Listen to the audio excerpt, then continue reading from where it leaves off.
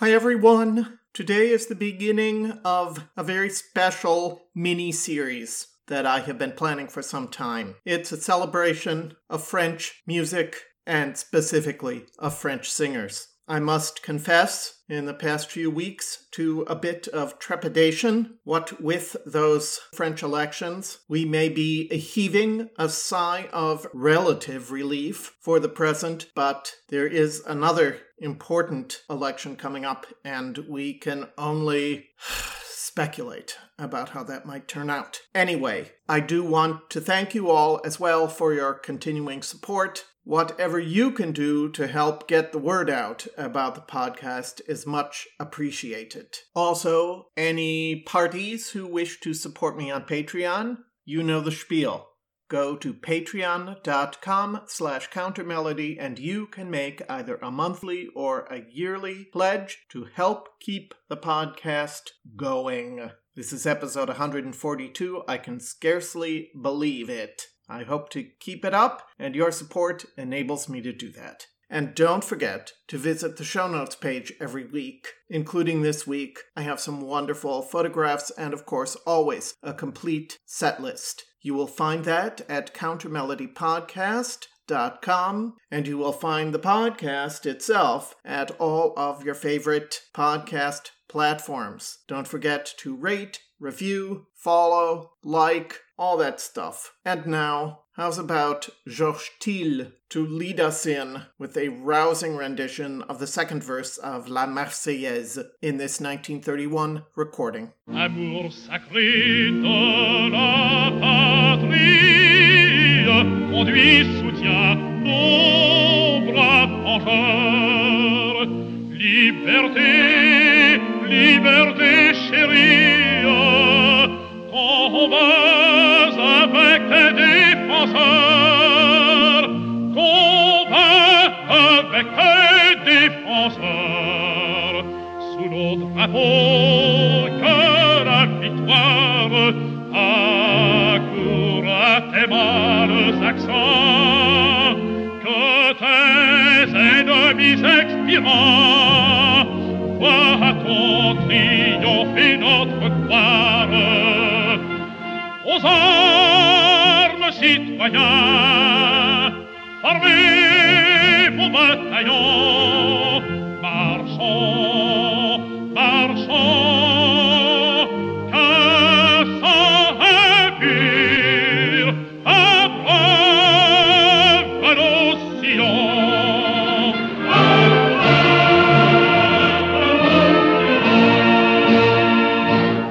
Okay, everybody, Pelléas, here we come.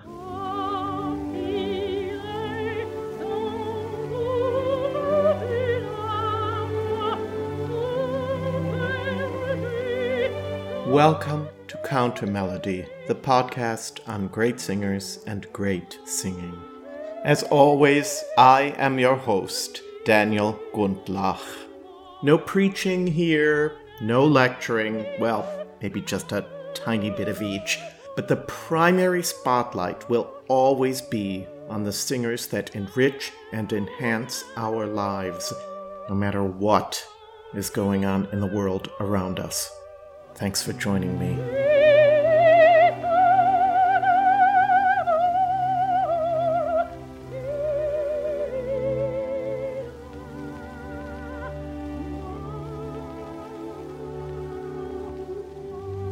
And now, this week's episode.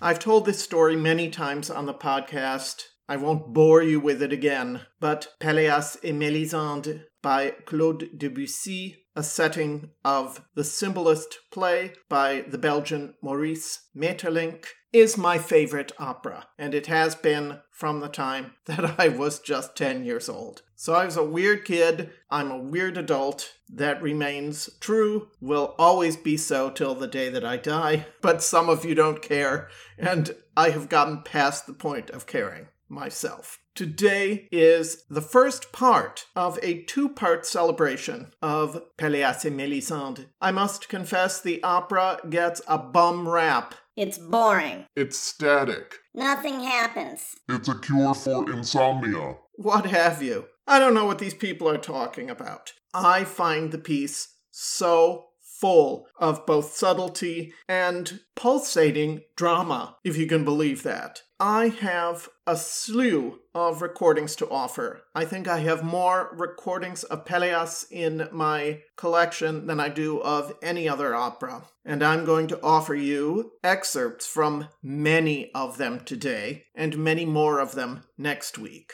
Let's start with recordings by creators of their roles. The role of Mélisande was first sung by the Scottish soprano Mary Garden, and here she is in a 1904 recording singing the brief arioso at the beginning of the tower scene, Act 3, Scene 1, Mes longs cheveux descendent, with Claude Debussy himself on the piano.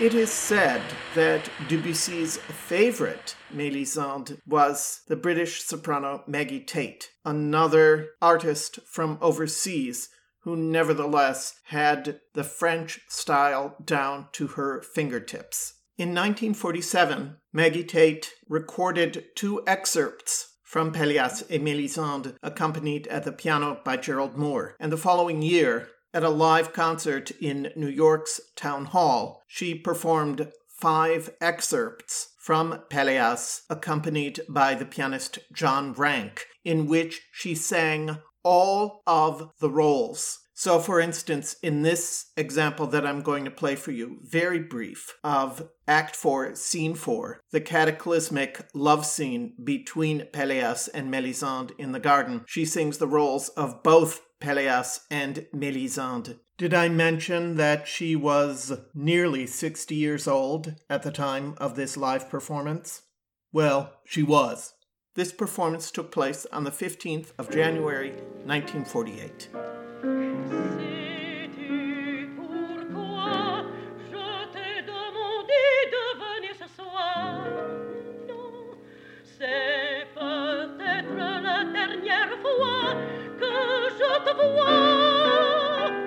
Il faut que je m'en aille pour toujours. Pourquoi dis-tu toujours que tu t'en vas? Je dois te dire ce que tu sais déjà. Tu ne sais pas ce que je vais te dire. Mais non, je ne sais rien. Tu ne sais pas pourquoi il faut que je m'éloigne. Tu ne sais pas que c'est parce que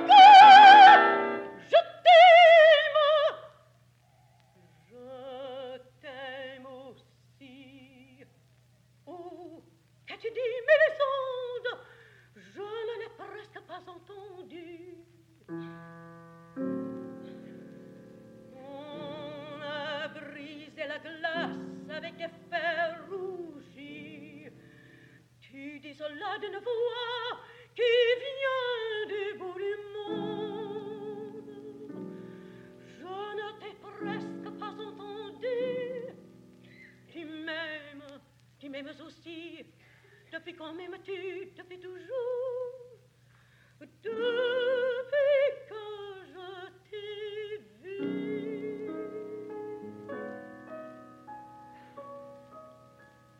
Now, Claude Debussy and Maurice Maeterlinck did not see eye to eye about Debussy's operatic setting of Maeterlinck's play, which premiered in Paris in 1893 at the Bouffe Parisien. Maeterlinck very much wanted his mistress, the singer and actor Georgette Leblanc, to portray Mélisande, but Debussy, and others for that matter, felt that Leblanc, who was most celebrated in opera for her portrayal of Carmen, was temperamentally unsuited to the role of Mélisande, another operatic role in which Georgette Leblanc had great success was the primary female role in Massenet's opera Sappho. In 1903, Massenet accompanied Georgette Leblanc in an unpublished recording of one of the big vocal moments from that piece. Pendant un an, je fus ta femme. Here is that very rare recording. I just wanted you to get a chance to hear the voice of Georgette Leblanc and compare it with both Mary Garden and Maggie Tate.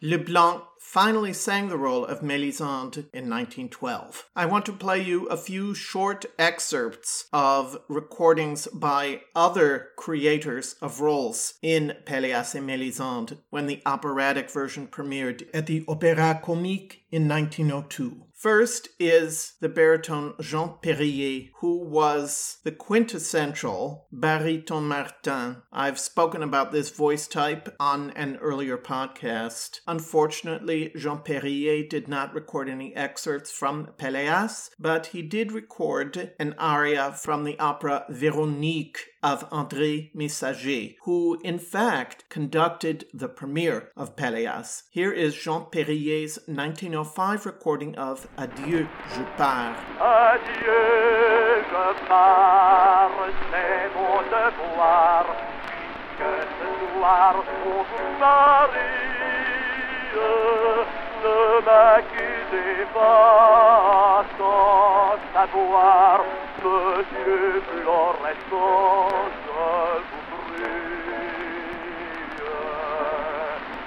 Il est quelqu'un qui vous attend, une bonne petite fille. Si vous aimera tendrement, c'est bon, croyez-moi, la famille.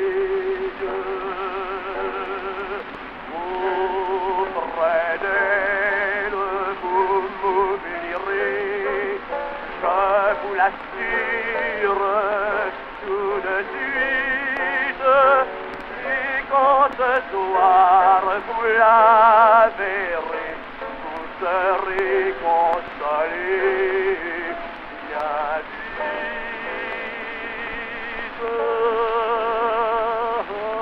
Adieu, jeune mare, au florescent, souffrez sans plus qu'elle s'explique. Je vous quitte bien tristement.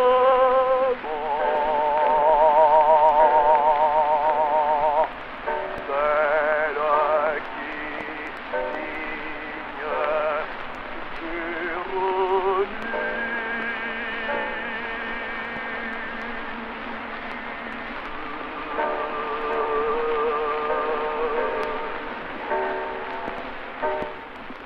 Before I turn to the creators of other roles, I do want to also offer you another ideal exponent of the role of Péléas, and that is the Swiss baritone Charles Ponzera, whom we heard on the Swiss Mrs. and Misters episode a few weeks ago. This is a brief moment from Act 3, Scene 3, and this recording comes from one of two extended sets of excerpts that were recorded in Paris in the late 1920s for competing French labels, French HMV and French Columbia. Ponzera was the Péléas in the HMV excerpts, and the orchestra here is led by Piero Coppola. This is Ah, je respire enfin. Ah, je respire enfin.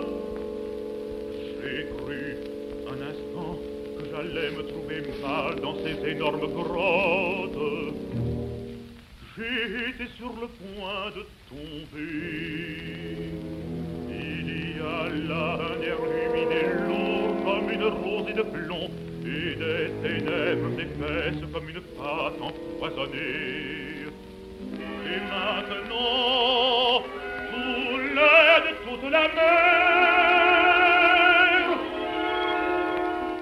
il y a un vent frais, joyeux, frais comme une feuille qui vient de s'ouvrir sur les petites lames vertes. The brief but crucial role of Geneviève, who is heard in two scenes in Act 1, was created by the French contralto Jean Gerville Réache, who lived from 1882 to only 1915. And yes, that means that in 1902, when she premiered the role of the mother of Péléas, she was only 20 years old. As her career was gaining steam and momentum, she died tragically, quite suddenly, at the age of 32 from food poisoning. She also did not leave any recordings from Péléas, but she did record a very interesting version of the Rinaldo Hahn setting of Paul Verlaine's poem Prison. Hahn's setting is called D'une Prison, and in this 1911 recording, Gerville Réache takes an almost verismo approach to a song that often receives a very different kind of performance.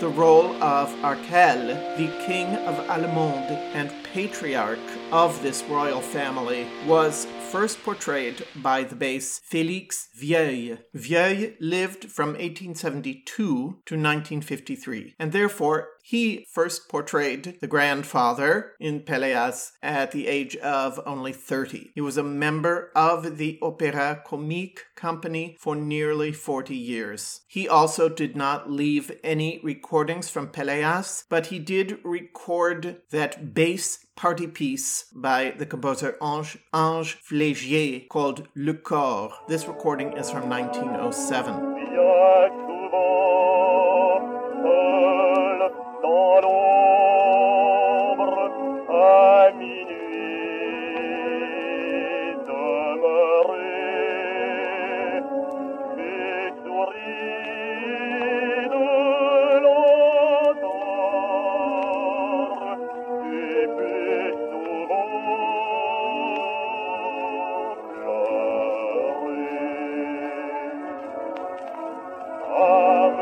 Chevalier, revenez-vous encore? Est-ce vous qui parlez avec la voix du corps?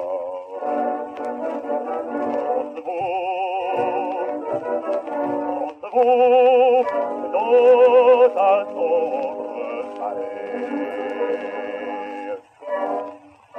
Notre livre Roland n'aidons pas consoler.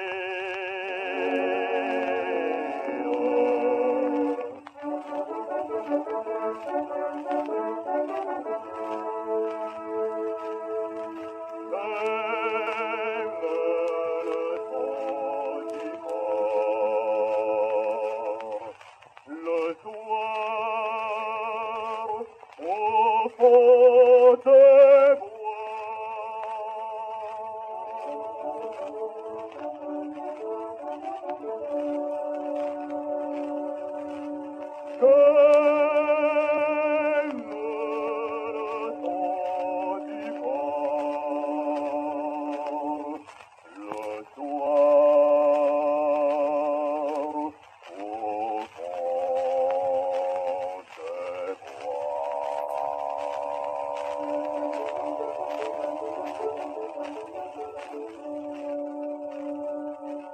The all-important role of Golot, Péléas' half-brother and Mélisande's husband, was created by the bass baritone Hector Dufresne. We shall hear him in a moment, but first I want to play an excerpt by another great interpreter of that role, the French-Italian singer known as Vanni Marcoux, who recorded excerpts from the role of Golot twice, once in 1924 and once in 1927. These days, it's a little harder to find his recording from 1924, and so I am going to play you just a brief moment from that recording. This is the scene in Act 4, Scene 2, in which Golot physically abuses Mélisande in the most violent manner. Vanni Marcoux here is positively incendiary. Ne mettez pas ainsi votre main à la gorge.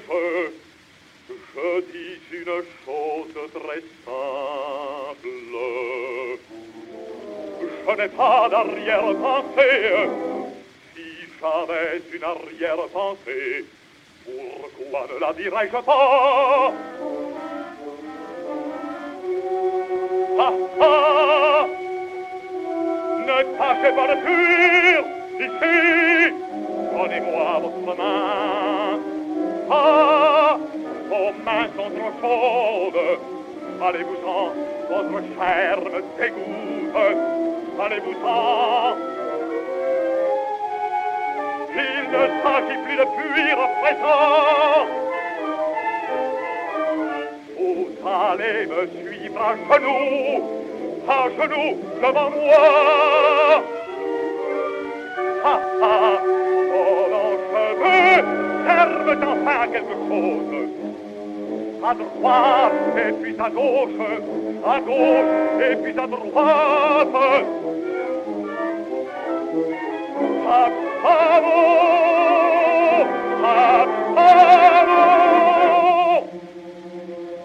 en avant, en arrière, jusqu'à terre, jusqu'à terre. Vous voyez, je ris déjà comme un vieillard.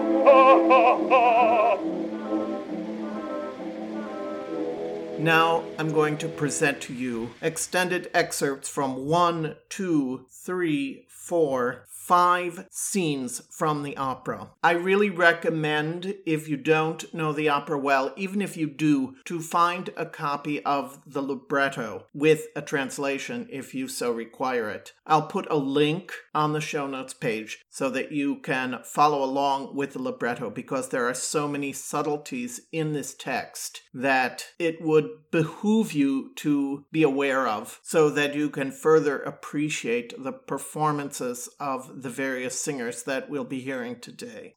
The plot of the opera is fairly simple. Boy meets damaged girl. Boy marries girl. Boy takes girl back to meet his family. Girl falls in love with boy's half-brother. Boy is consumed with mad jealousy and catches the two of them in flagrante. Boy kills half-brother and strikes down wife, who dies after giving birth to their child. But whose child? C'est au tour de la pauvre petite are the closing lines of the opera, which we will hear at the end of next week's episode. Now, just to get a little more specific about the particulars of this plot. Golot, the grandson of King Arkel of Allemande, has been hunting in the forest and has lost his way. He comes upon a young woman sitting at the edge of a fountain, weeping. It emerges that her name is Mélisande and that she has escaped from we don't really know where, although it has been suggested that, in fact, she was one of Bluebeard's wives who barely escaped with her life. She's terrified of Golot, but she ends up following him out of the forest, though he too confesses that he doesn't know where he's going. I mentioned that we were going to hear Hector Dufresne, and indeed, I'm going to play just the beginning of the opera in that 1928 recording of excerpts that he made. The orchestra is conducted by Georges Truc, who was a very important conductor of his day. He also led the first recording of Ravel's opera L'Heure Espagnole, and was in fact scheduled to conduct the first complete recording of Pelléas when he died in 1941. When Golot discovers Mélisande, you will notice a change in the recorded ambiance, because suddenly I'm cutting forward 64 years to Claudio Abbado's recording from 1992, in which the two featured singers are the Belgian bass baritone José Van Damme and, as Mélisande, the elusive and beguiling Maria Ewing, whom I featured in what I consider to be one of my most important episodes. She died at the beginning of the year and was, as we know, a very controversial artist who nevertheless found in the role of Mélisande an ideal role for her particular talents and abilities. Just a word about the role of Mélisande. She is an enigmatic figure. I have read certain critiques that suggest that she is completely amoral and is bent on the destruction of everything around her, but plays up her innocence in such a way that her culpability cannot be perceived by those around her. There are others, among them the soprano Teresa Stratas, who was one of the great Mélisandes, who once suggested that Mélisande finds her counterpart in Alban Berg's Lulu. These are both women on whom men project their own impressions of who she is and what she represents. Because the role is so mysterious and open to so many different interpretations, I find it endlessly fascinating. And Maria Ewing brings a little bit more backbone to this part than do some other interpreters.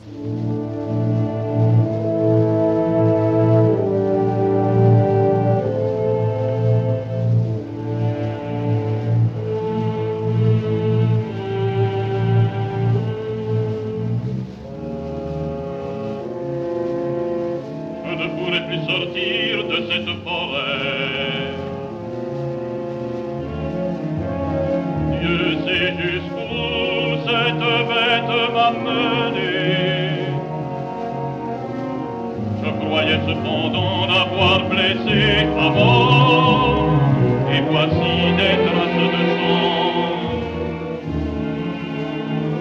Mais maintenant, je l'ai perdu de vue.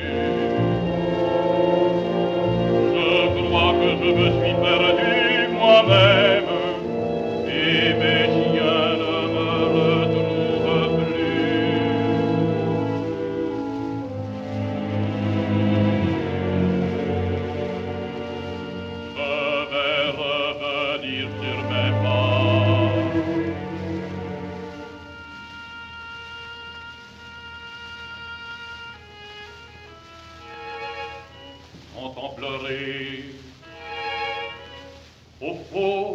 Qu'y a-t-il là au bord de l'eau? Une petite fille qui pleure au bord de l'eau. Elle ne m'entend pas, je ne vois pas son visage.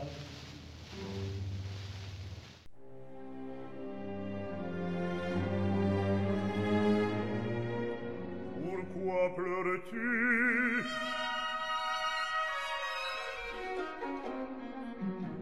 N'ayez pas peur, vous n'avez rien à craindre. Pourquoi pleurez-vous ici, toute seule? Ne me touchez pas, ne me touchez pas. N'ayez pas peur, je ne vous ferai pas. Oh, vous êtes belle. Ne me touchez pas, ou je me jette à l'eau. Je ne vous touche pas. Voyez, je resterai ici contre l'arbre. N'ayez pas peur. Quel que vous a-t-il fait du mal?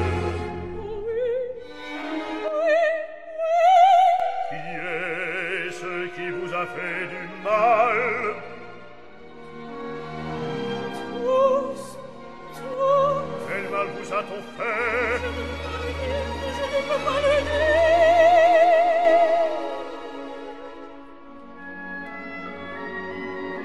Voyons, ne pleurez pas ainsi. Venez-vous. Je me suis enfuie.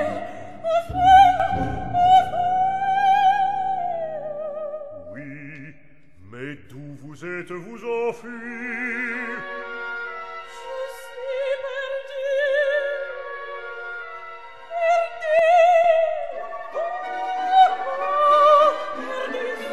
Je ne suis pas d'ici, je ne suis pas née là. D'où êtes-vous? Où êtes-vous né?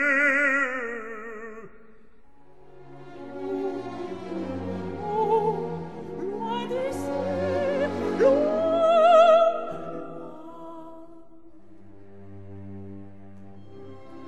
Qu'est-ce qui brille ici, au fond de l'eau? Où donc?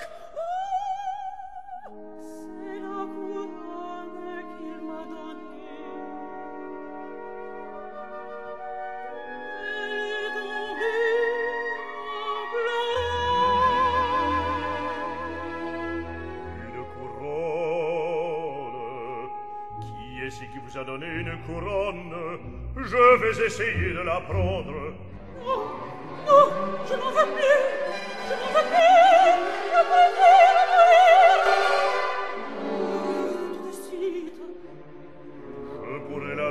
facilement, l'eau n'est pas très profonde. Je n'en veux plus, ce qu'on avait dit, je pas sa place. Non, je la laisserai là. On pourrait la prendre sans peine cependant, elle semble très belle. Y a-t-il longtemps que vous avez fui? Oui, qui êtes-vous? Je suis le prince Golo, le petit-fils d'Arkel, le vieux roi dans le monde. Oh, vous avez déjà les cheveux gris. Oui, quelques-uns ici près des tempes. Et la barbe aussi. Pourquoi me regardez-vous ainsi? Regarde vos yeux, vous ne fermez jamais les yeux. Si, je les ferme la nuit. Pourquoi avez-vous l'air si étonné? Vous êtes un géant. Je suis un homme comme les autres. Pourquoi êtes-vous venu ici? Je n'en sais rien moi-même. Je chassais dans la forêt. Je poursuivais un sanglier. Je me suis trompé de chemin. Vous avez l'air très jeune. Quel âge avez-vous? Je commence à avoir froid. Voulez-vous venir avec moi? Non, non. Je reste ici. Vous ne pouvez pas rester ici toute seule. Vous ne pouvez pas rester ici toute la nuit. Comment vous nommez-vous? Mélisande. Vous ne pouvez pas rester ici, Mélisande. Venez avec moi. Je reste ici. Vous aurez peur toute seule. On ne sait pas ce qu'il y a ici toute la nuit. Toute seule. Ce n'est pas possible, Mélisande. Venez, donnez-moi la main. Ne me touchez pas. Ne criez pas.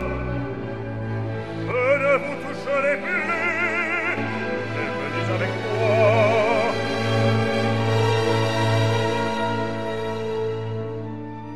La nuit sera très noire et très froide. Venez avec moi. Où allez-vous? Je ne sais pas. Je suis perdu aussi.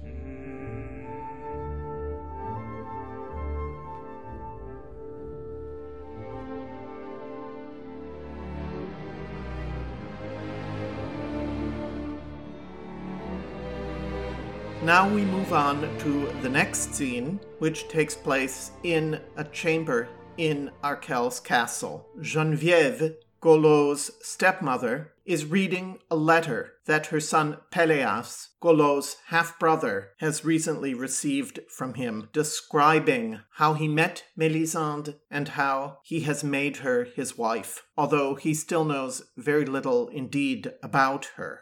Golo has stated that if they are willing to accept Golo and his new wife Mélisande, that they should put a light in the tower so that when his ship passes, he will see it and know that it is safe for them to land and that they will both be welcome. And he says if he does not see that light, he will simply remain on the ship and go far, far away and never return. Geneviève consults with her father-in-law, Arkel, about whatever they should do. After Arkel delivers some observations about Golo's character and some philosophical thoughts about life in general, as he is wont to do, Péléas himself enters and asks to be given permission to go visit his dying friend Marcellus. Arkel suggests to him that this is poor timing and that since Pelléas's own father is lying very ill and possibly dying, that perhaps Pelléas's allegiances lie with his father rather than his friend. Now, I'd just like to say a word about the singers that we're going to hear in this excerpt, which again combines two different recordings. The reading of the letter is from that legendary first recording of Pelléas that was made in war-torn Paris in April and May 1941. The conductor on this recording is Roger Desormières, who lived from 1898 to 1963. He gained early conducting experience with the Ballet Russe and conducted the world premiere of Erik Satie's Relâche in 1924. He is by far most celebrated for this recording of Pelléas, which was recorded in extremely trying circumstances, and which must be seen as an act of real valor and pride in the French musical heritage of all the participants. Desormières' contribution is so vital to this recording. He wrings every last bit of drama out of the music in a way that has only been rarely heard since.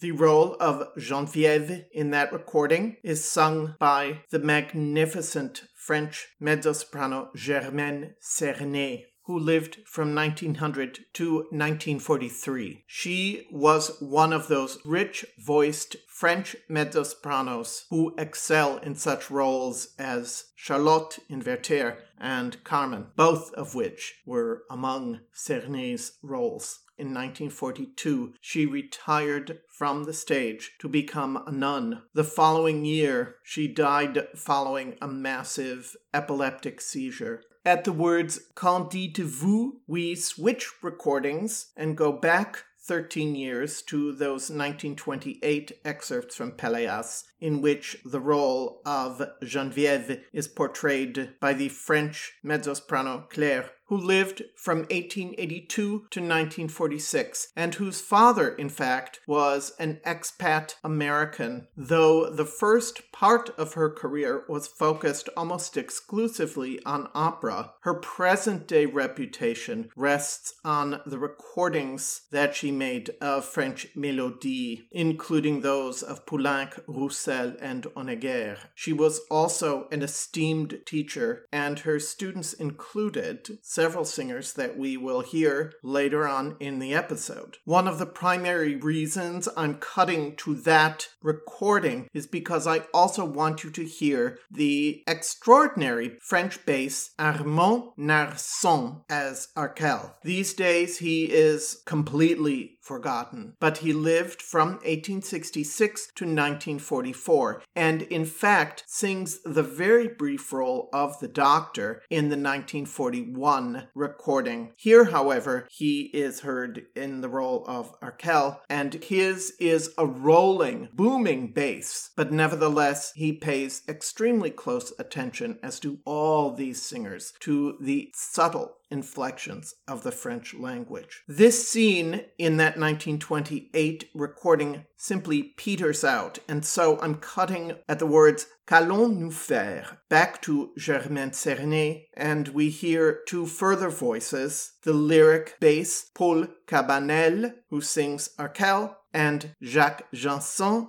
who sings the role of Pelléas. He lived from 1921 to 2002, and almost simultaneously with this recording had made his first complete stage appearances as Pelléas at the Opéra Comique. He studied with both Charles Ponzera and with Claire Croizat, whose other students that we'll hear today include Camille Moran and Gérard Souzet. Jacques Janson is ideally suited to the role of Pelléas. He recorded the role numerous times, but this version from 1941, when he is only 28 years old, finds him in his absolute youthful prime. And I would also like to mention that he was almost obscenely handsome and appeared as well in Baroque music, operetta, and, like his teacher, was also a distinguished interpreter of mélodie. Voici ce qu'il écrit à son frère Péléas. Un soir, je l'ai trouvé tout en pleurs au bord d'une fontaine, dans la forêt où je m'étais perdue. Je ne sais ni son âge, ni qui elle est, ni d'où elle vient, et je n'ose pas l'interroger, car elle doit avoir une grande épouvante. Et quand on lui demande ce qui lui est arrivé, elle pleure tout à coup comme un enfant et sanglote si profondément qu'on a peur. Il y a maintenant 6 mois que je l'ai épousée, et je n'en sais pas plus que le jour de notre rencontre. En attendant, mon cher Péléas, toi que j'aime plus qu'un frère, bien que nous ne soyons pas nés du même père, en attendant, prépare mon retour.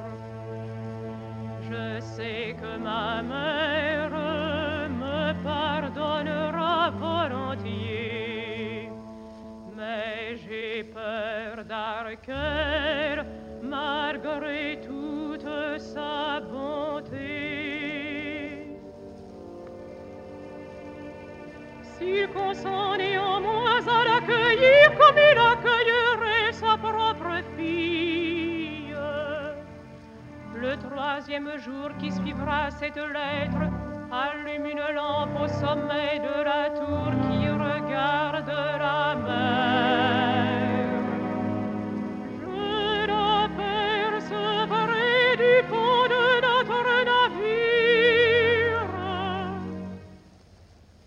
Sinon, j'irai plus loin et ne reviendrai plus.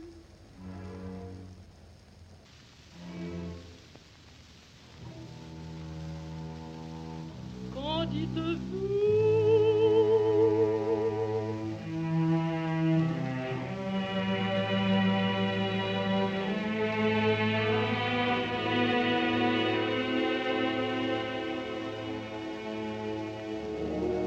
Je n'en dis rien.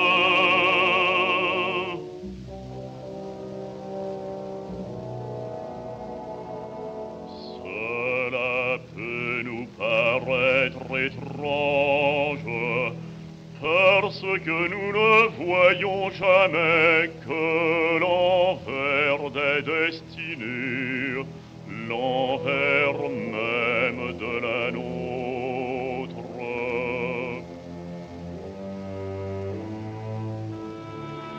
Il avait toujours suivi mes conseils jusqu'ici. J'avais cru le rendre heureux en l'envoyant demander la main de la princesse Ursule.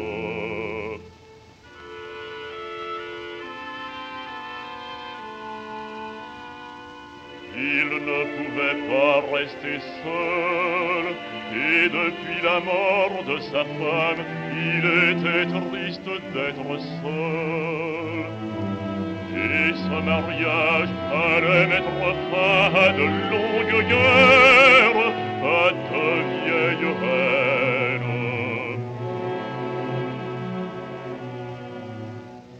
Il ne l'a pas voulu ainsi. Qu'il en soit comme il a voulu, je ne me suis jamais mis en travers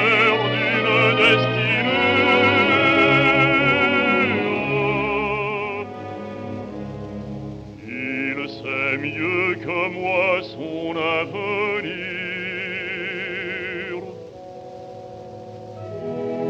Il n'arrive peut-être pas d'événements inutiles.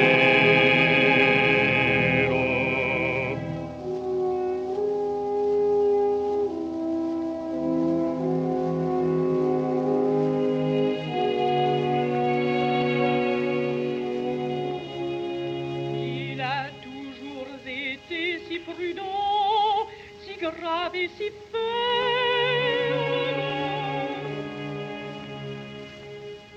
Depuis la mort de sa femme, il ne vivait plus que pour son fils, le petit Ignaz.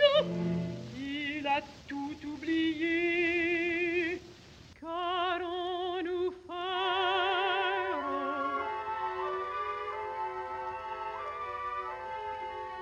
Qui est-ce qui entre là?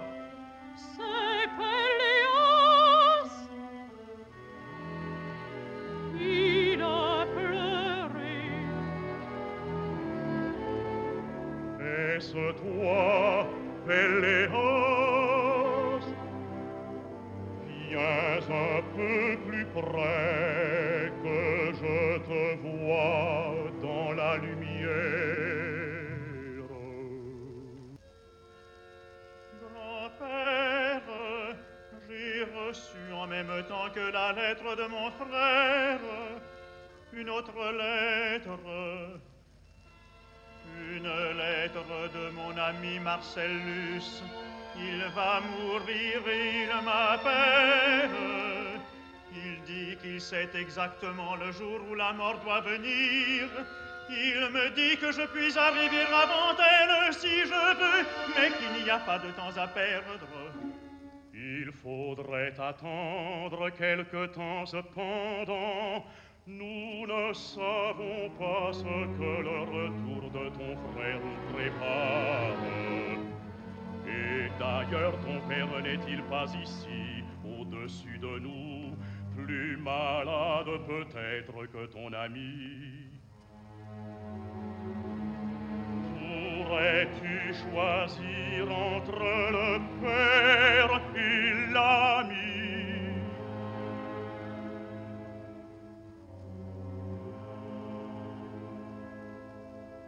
Fais soin d'allumer la lampe dès ce soir, Péléas.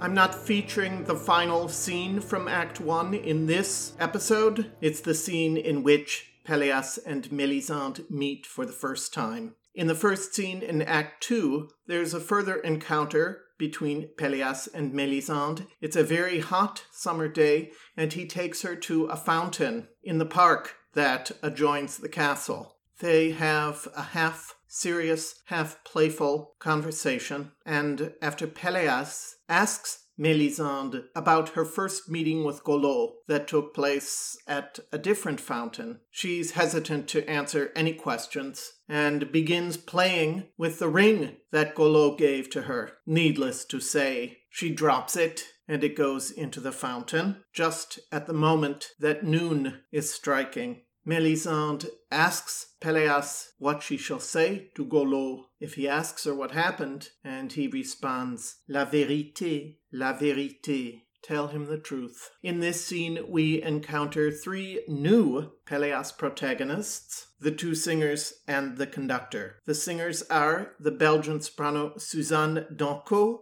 and the French baryton Martin Camille Moran. Moran lived from 1911 through 2010 and is, like Jacques Janson, an ideal interpreter of the role of Péléas. If anything, blessed with an even more beautiful voice. But I don't want to split hairs. They are both magnificent singers, and we will hear him again next week. His Mélisande is the Belgian soprano Suzanne Donco, who lived from 1911 to 2000.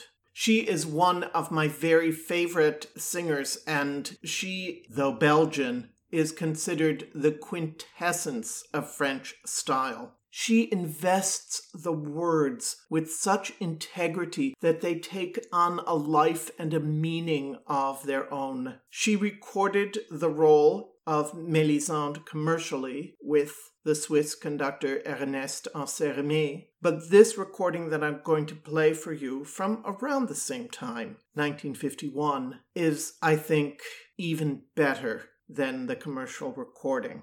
The conductor here is Désiré Émile Engelbrecht, a French composer, conductor, and writer who lived from 1880 to 1965. He conducted the first performance of Florent Schmidt's ballet, La Tragédie de Salomé. He was the chorus master for the first performance of Debussy's hybrid theatrical piece, Le Martyre de Saint-Sébastien, and in 1934 he formed the Orchestre National of the French radio. He was a close friend of Debussy's until Debussy's death in 1918, and was considered, in the post-war years especially, to be the representative of how Debussy's music was meant to be performed. There are at least, I believe, 8 radio recordings that he made of Pelléas et Mélisande, of which I have, I think, 4 of them. This one was a recording made with the Philharmonia Orchestra under the auspices of the BBC in June 1951. It's recently been reissued, and it's one of the 2 very best versions. I mean, there's not a bad version that Engelbrecht did, but with these 2 leads, Danco and Moran, I think he is inspired to the greatest of heights in scenes such as this fountain scene. The playfulness, the dramatic drive, it's all there in such vivid color.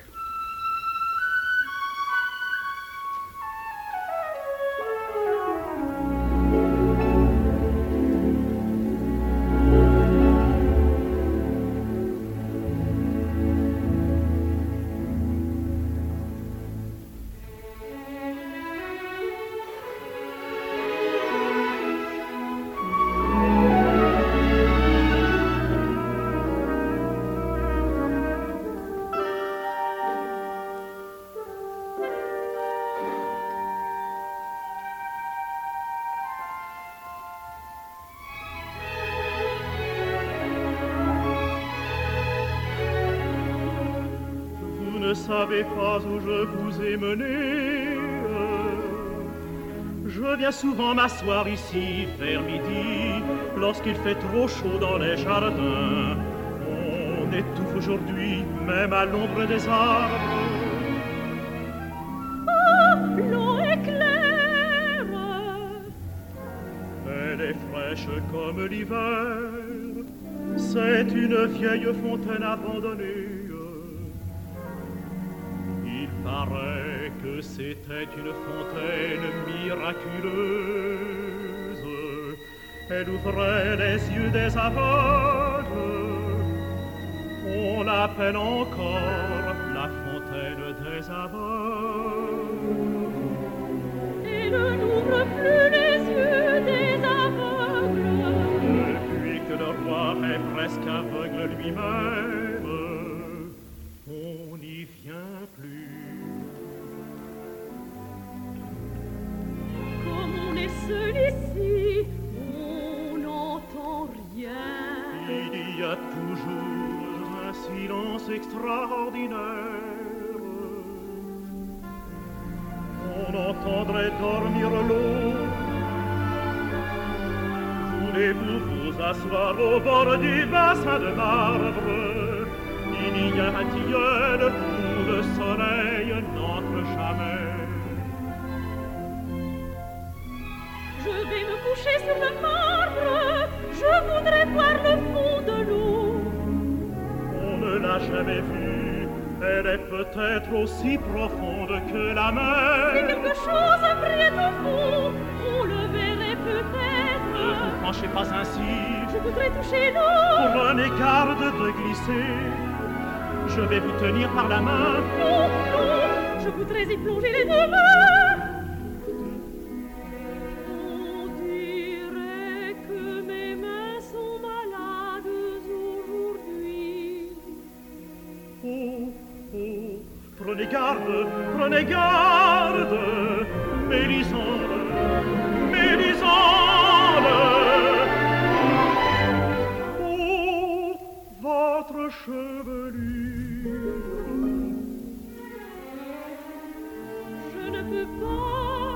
Je ne peux pas l'atteindre. Vos cheveux ont plongé dans l'eau. Oui, ils sont plus longs que mes bras. Ils sont plus longs que moi.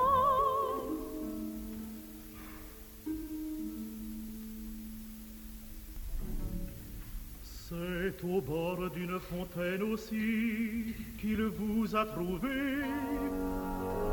Oui, Que vous a-t-il dit? rien, je ne me rappelle plus.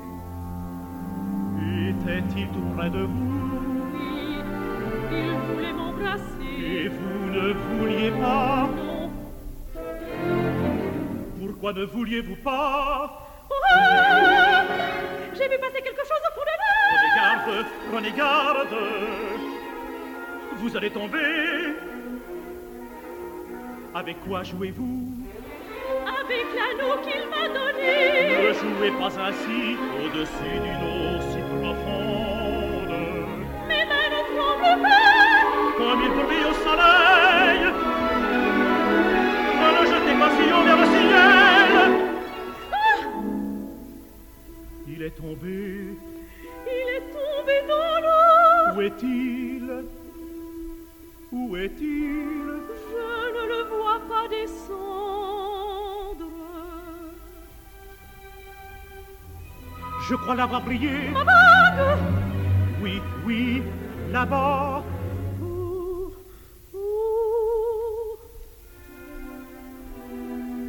Elle est si loin de nous. Non, non, ce n'est pas elle. Ce n'est plus elle. Elle est perdue, perdue.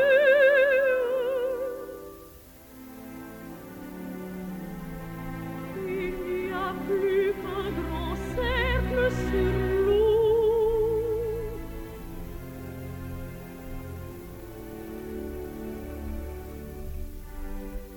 Qu'allons-nous faire maintenant? Il ne faut pas s'inquiéter ainsi pour une bague. Ce n'est rien, nous la retrouverons peut-être, ou bien nous en retrouverons une autre. Non, nous ne la retrouverons plus. Nous n'en trouverons pas d'autre non plus. Je croyais l'avoir dans les mains, cependant. J'avais déjà fermé les mains et elle est tombée malgré tout. Je l'ai jetée trop haut pour compter le soleil. Venez, nous reviendrons un autre jour. Venez, il est temps, on irait à notre rencontre. Midi sonnait au moment où l'anneau est tombé. Qu'allons-nous dire à Golo s'il demande où il est? La vérité, la vérité.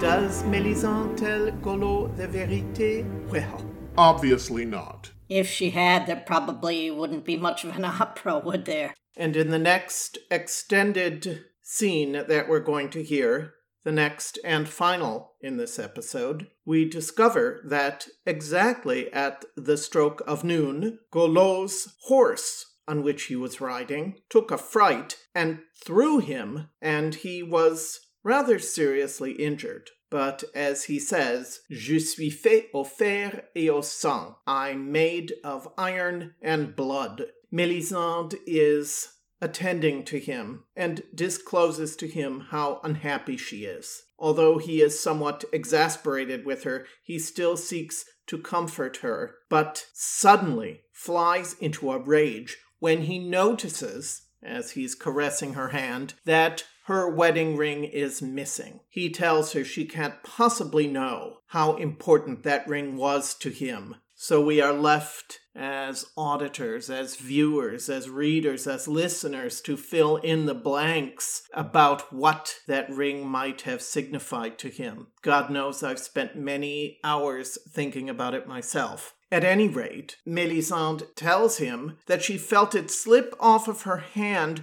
when she was collecting seashells at a grotto for his little son, Ignold. Goulot demands that she go immediately and try and find the ring, and tells her to take Péléas with her. Well, of course, this only further cements the duplicitousness of the interaction between Péléas and Mélisande. He does accompany her to the grotto, where they find 3 sleeping blind beggars. Mélisande responds with fear and disgust and tells Péléas to please let her walk home on her own. And thus ends the act and the episode. But let me tell you about the singers that we're going to hear here. At the beginning of Act 2, Scene 2, we are going to hear the French bass baritone Gabriel Bacquier. He is one of my very favorite singers. He died almost exactly 2 years ago at the age of 95, and there has been in the planning stages, and there is going to be, over the course of this celebration of French singers, an episode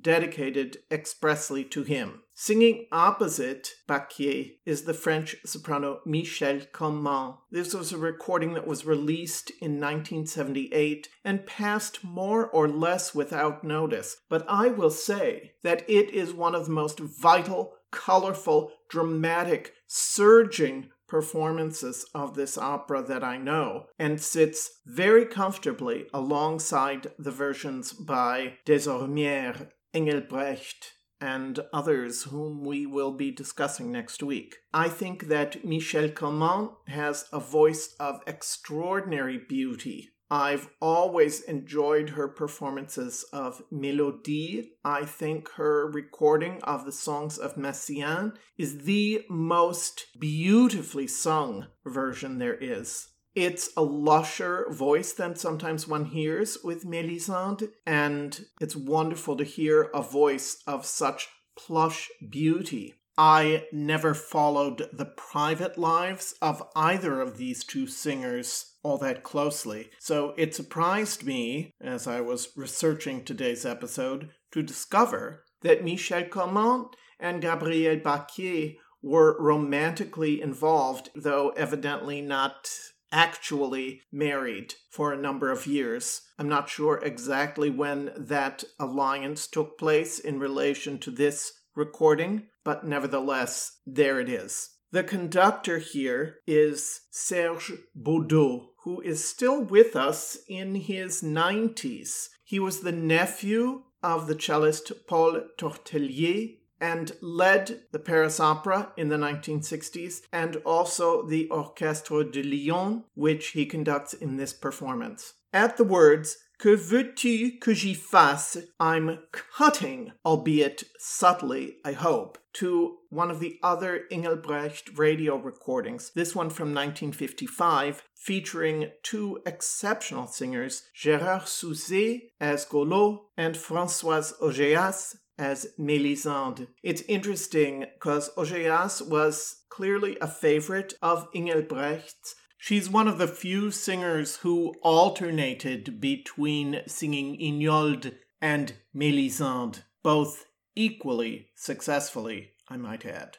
And Engelbrecht cast her in both roles, in different performances, of course. She also recorded the role of L'Enfant in L'Enfant et les Sortilèges with Lauren Mazel. I featured her elsewhere on the podcast, singing La Demoiselle Élue of Debussy, again under the baton of Engelbrecht. A word about Suzet, whom all of you know, I think, is one of my very favorite and even revered singers of all time. He didn't do much opera, and sometimes his assumptions were not 100% successful. But as Gollot, he makes a profound impression. He studied this role both with Vanni Marcou and with Bertrand Etcheverry, who is the Gollot on the Désormières recording and whom we will hear next week. Instead of cutting to a different performance for the scene in the grotto, I decided to stick with that 1955 Engelbrecht recording because I wanted you to hear what Pelléas sounds like when sung by an exceptionally good tenor. In general, my preference is for a baryton Martin in this part, but if a tenor has a substantial enough low voice and has an easy yet somewhat baritonal top, I say, why not?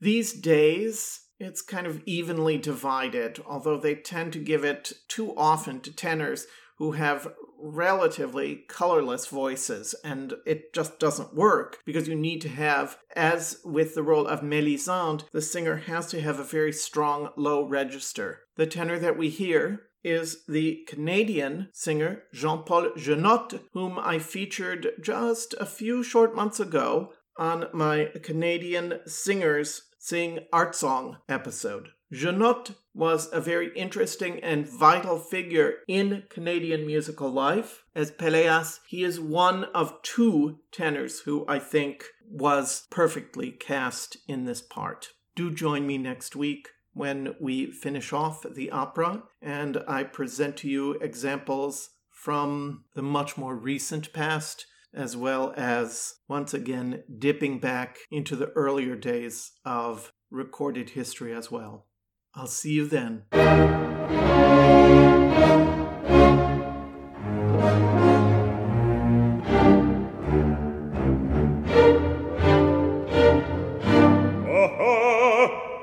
va bien.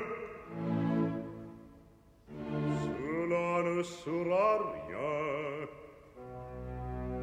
Mais je ne puis m'expliquer comment cela s'est passé. Je chassais tranquillement dans la forêt. Mon cheval s'est emporté tout à coup, sans raison. A-t-il vu quelque chose d'extraordinaire? Je venais d'entendre sonner les 12 coups de midi. Au 12e coup, il s'effraie subitement et court comme un aveugle fou contre un arbre. Je ne sais plus ce qui est arrivé. Je suis tombé et lui doit être tombé sur moi. Je croyais avoir toute la forêt sur la poitrine. Je croyais que mon cœur était déchiré.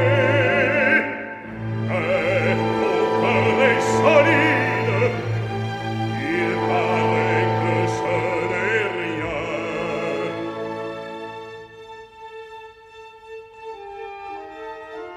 Voulez-vous boire un peu d'eau? Merci, je n'ai pas soif. Voulez-vous un autre oreiller? Il y a une petite tache de sang sur celui-ci. Non, ce n'est pas la peine. Est-ce bien sûr? Vous ne souffrez pas trop. Non, non, j'en ai vu bien d'autres. Je suis fait au fer et au sang. Fermez les yeux tâchez de dormir. Je resterai ici toute la nuit. Non, non, je ne veux pas que tu te fatigues ainsi. Je n'ai besoin de rien, je dormirai comme un enfant.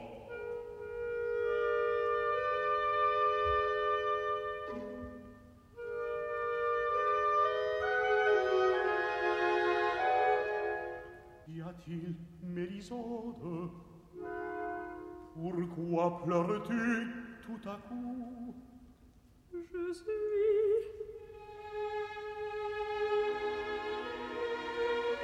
Je suis malade ici. Tu es malade? Qu'as-tu donc, Mélisande? Je ne sais pas. Je suis malade ici. Je préfère vous le dire aujourd'hui, Seigneur. Je ne suis pas heureuse ici. Qu'est-il donc arrivé? Quelqu'un t'a fait du mal? Quelqu'un t'aurait-il offensé? Personne ne m'a fait le moindre mal. Ce n'est pas cela.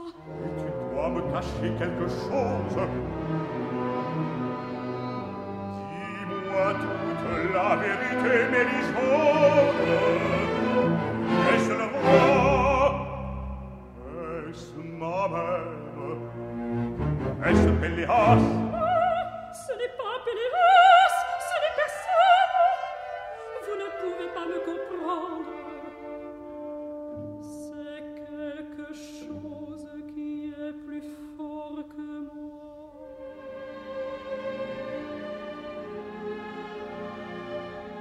Voyons, sois raisonnable, Mélisande. Que veux-tu que je fasse? Tu n'es plus une enfant. Est-ce moi que tu voudrais quitter? Oh non, ce n'est pas cela. Je voudrais m'en aller avec vous. C'est ici que je ne peux plus vivre. Je sens que je ne vivrai plus longtemps. Mais il faut une raison cependant. On va te croire folle. On va croire à des rêves d'enfant. Voyons, est-ce Pélias peut-être?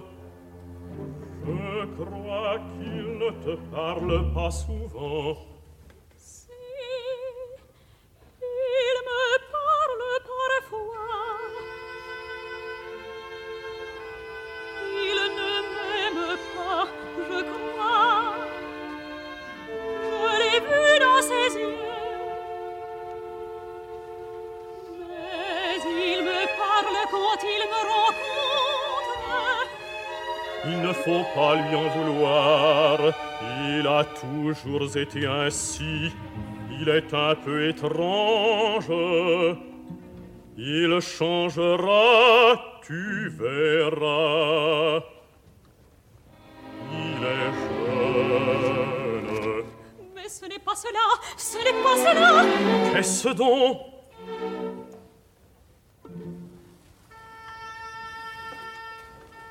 Ne peux-tu pas te faire à la vie qu'on mène ici? Fait-il trop triste ici?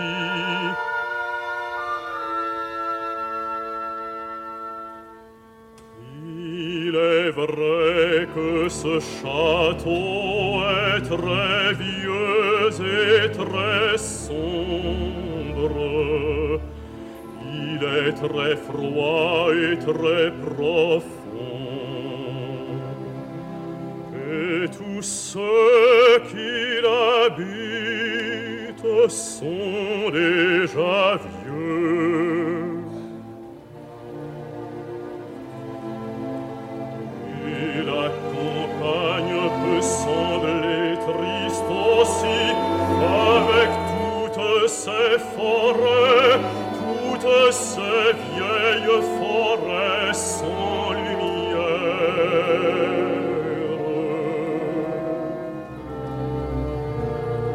Mais on peut égayer tout cela si l'on veut. Et puis, la joie,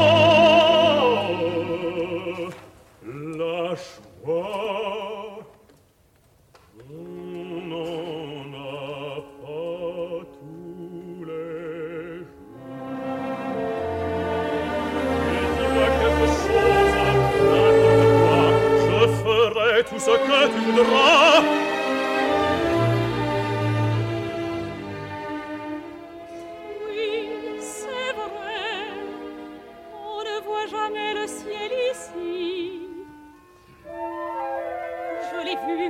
première fois ce matin. C'est donc cela qui te fait pleurer, ma pauvre Mélisande. Ce n'est donc que cela. Tu pleures de ne pas voir le ciel. Voyons, tu n'es plus à l'âge où l'on peut pleurer pour ces choses. Et puis l'été n'est-il pas là? Tu vas voir le ciel tous les jours. Et puis l'année prochaine.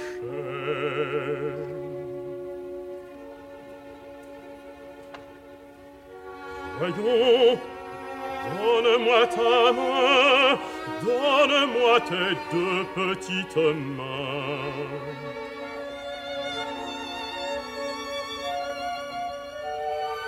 Oh, ces petites mains que je pourrais écraser comme des fleurs. Tiens! Où est l'anneau que je t'avais donné? L'anneau? Oui, la bague de nos noces. Où est-elle? Je crois qu'elle est tombée. Tombée? Où est-elle tombée? Tu ne l'as pas perdue? Non, elle est tombée. Elle doit être tombée. Mais je sais où elle est. Où est-elle? Vous savez bien. Vous savez bien. La grotte au bord de la mer. Oui. Eh bien, c'est là. Il faut que ce soit là. Oui, oui, je me rappelle. J'y suis allée ce matin ramasser les coquillages pour le petit ignore. Il y en a de très beaux. Elle a glissé de mon doigt. Puis la mer est entrée et j'ai dû sortir avant de l'avoir retrouvée. Es-tu sûr que c'est là? Oui, oui, tout à fait sûr. Je l'ai senti glisser. Il faut aller la chercher tout de suite. Maintenant, tout de suite, dans l'obscurité. Maintenant, tout de suite, dans l'obscurité. J'aimerais mieux avoir perdu tout ce que j'ai plutôt que d'avoir perdu cette bague. Tu ne sais pas ce que c'est, tu ne sais pas d'où elle vient. La mer sera très haute cette nuit. La mer viendra la prendre avant toi. Dépêche-toi. Je n'osais pas aller seule. Vas-y, vas-y avec n'importe qui. Mais il faut y aller tout de suite. Entends-tu? Dépêche-toi. Demande à Péléas d'y aller avec toi. Péléas, avec Péléas. Mais Péléas ne voudra pas. Péléas fera tout ce que tu lui demandes. Je connais Péléas mieux que toi. Vas-y, hâte-toi. Je ne dormirai pas avant d'avoir la bague. Oh, je ne suis pas heureuse. Je ne suis pas heureuse.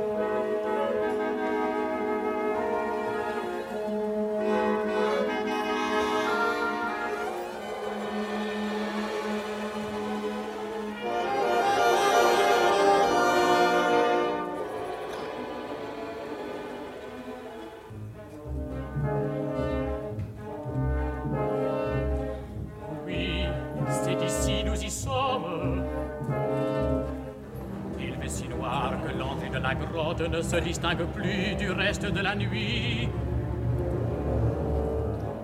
Il n'y a pas d'étoiles de ce côté. Attendons que la lune ait déchiré ce grand nuage. Elle éclairera toute la grotte et alors nous pourrons entrer sans danger. Il y a des endroits dangereux et le sentier est très étroit entre deux lacs dont on n'a pas encore trouvé le fond. Je n'ai pas songé à emporter une torche ou une lanterne, mais je pense que la clarté du ciel nous suffira. Vous n'avez jamais pénétré dans cette grotte?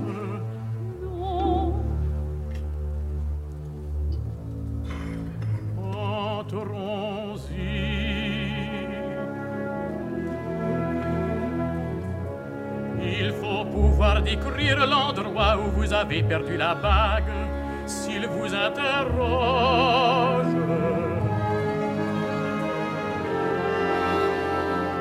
Elle est très grande et très belle, elle est pleine de ténèbres bleues. Quand on y allume une petite lumière, on dirait que la voûte est couverte d'étoiles comme le ciel. Donnez-moi la main, ne tremblez pas ainsi. Il n'y a pas de danger, nous nous arrêterons au moment où nous n'apercevrons plus la clarté de la mer. Est-ce le bruit de la grotte qui vous effraie? Entendez-vous la mer derrière nous? Elle ne semble pas heureuse cette nuit.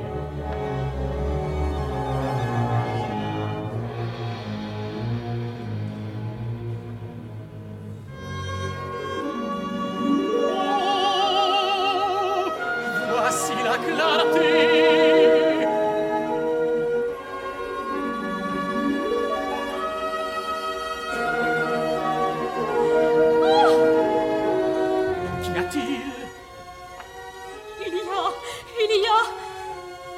Oui, je les ai vus aussi. Allons-nous-en, allons-nous-en.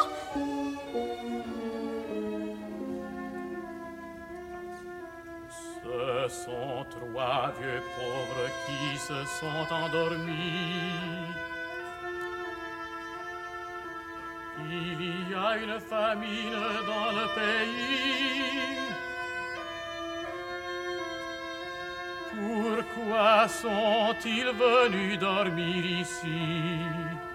Allons-nous-en, venez. Allons-nous-en. Prenez garde, ne parlez pas si haut. Ne les éveillons pas. Ils dorment encore profondément. Venez. Laissez-moi. Je préfère marcher seul. Nous reviendrons un autre jour.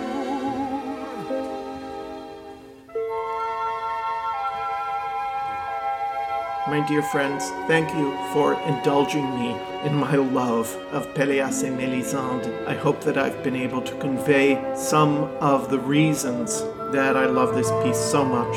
And if you weren't a Pelléas devotee, maybe you are a little bit more now. I hope so.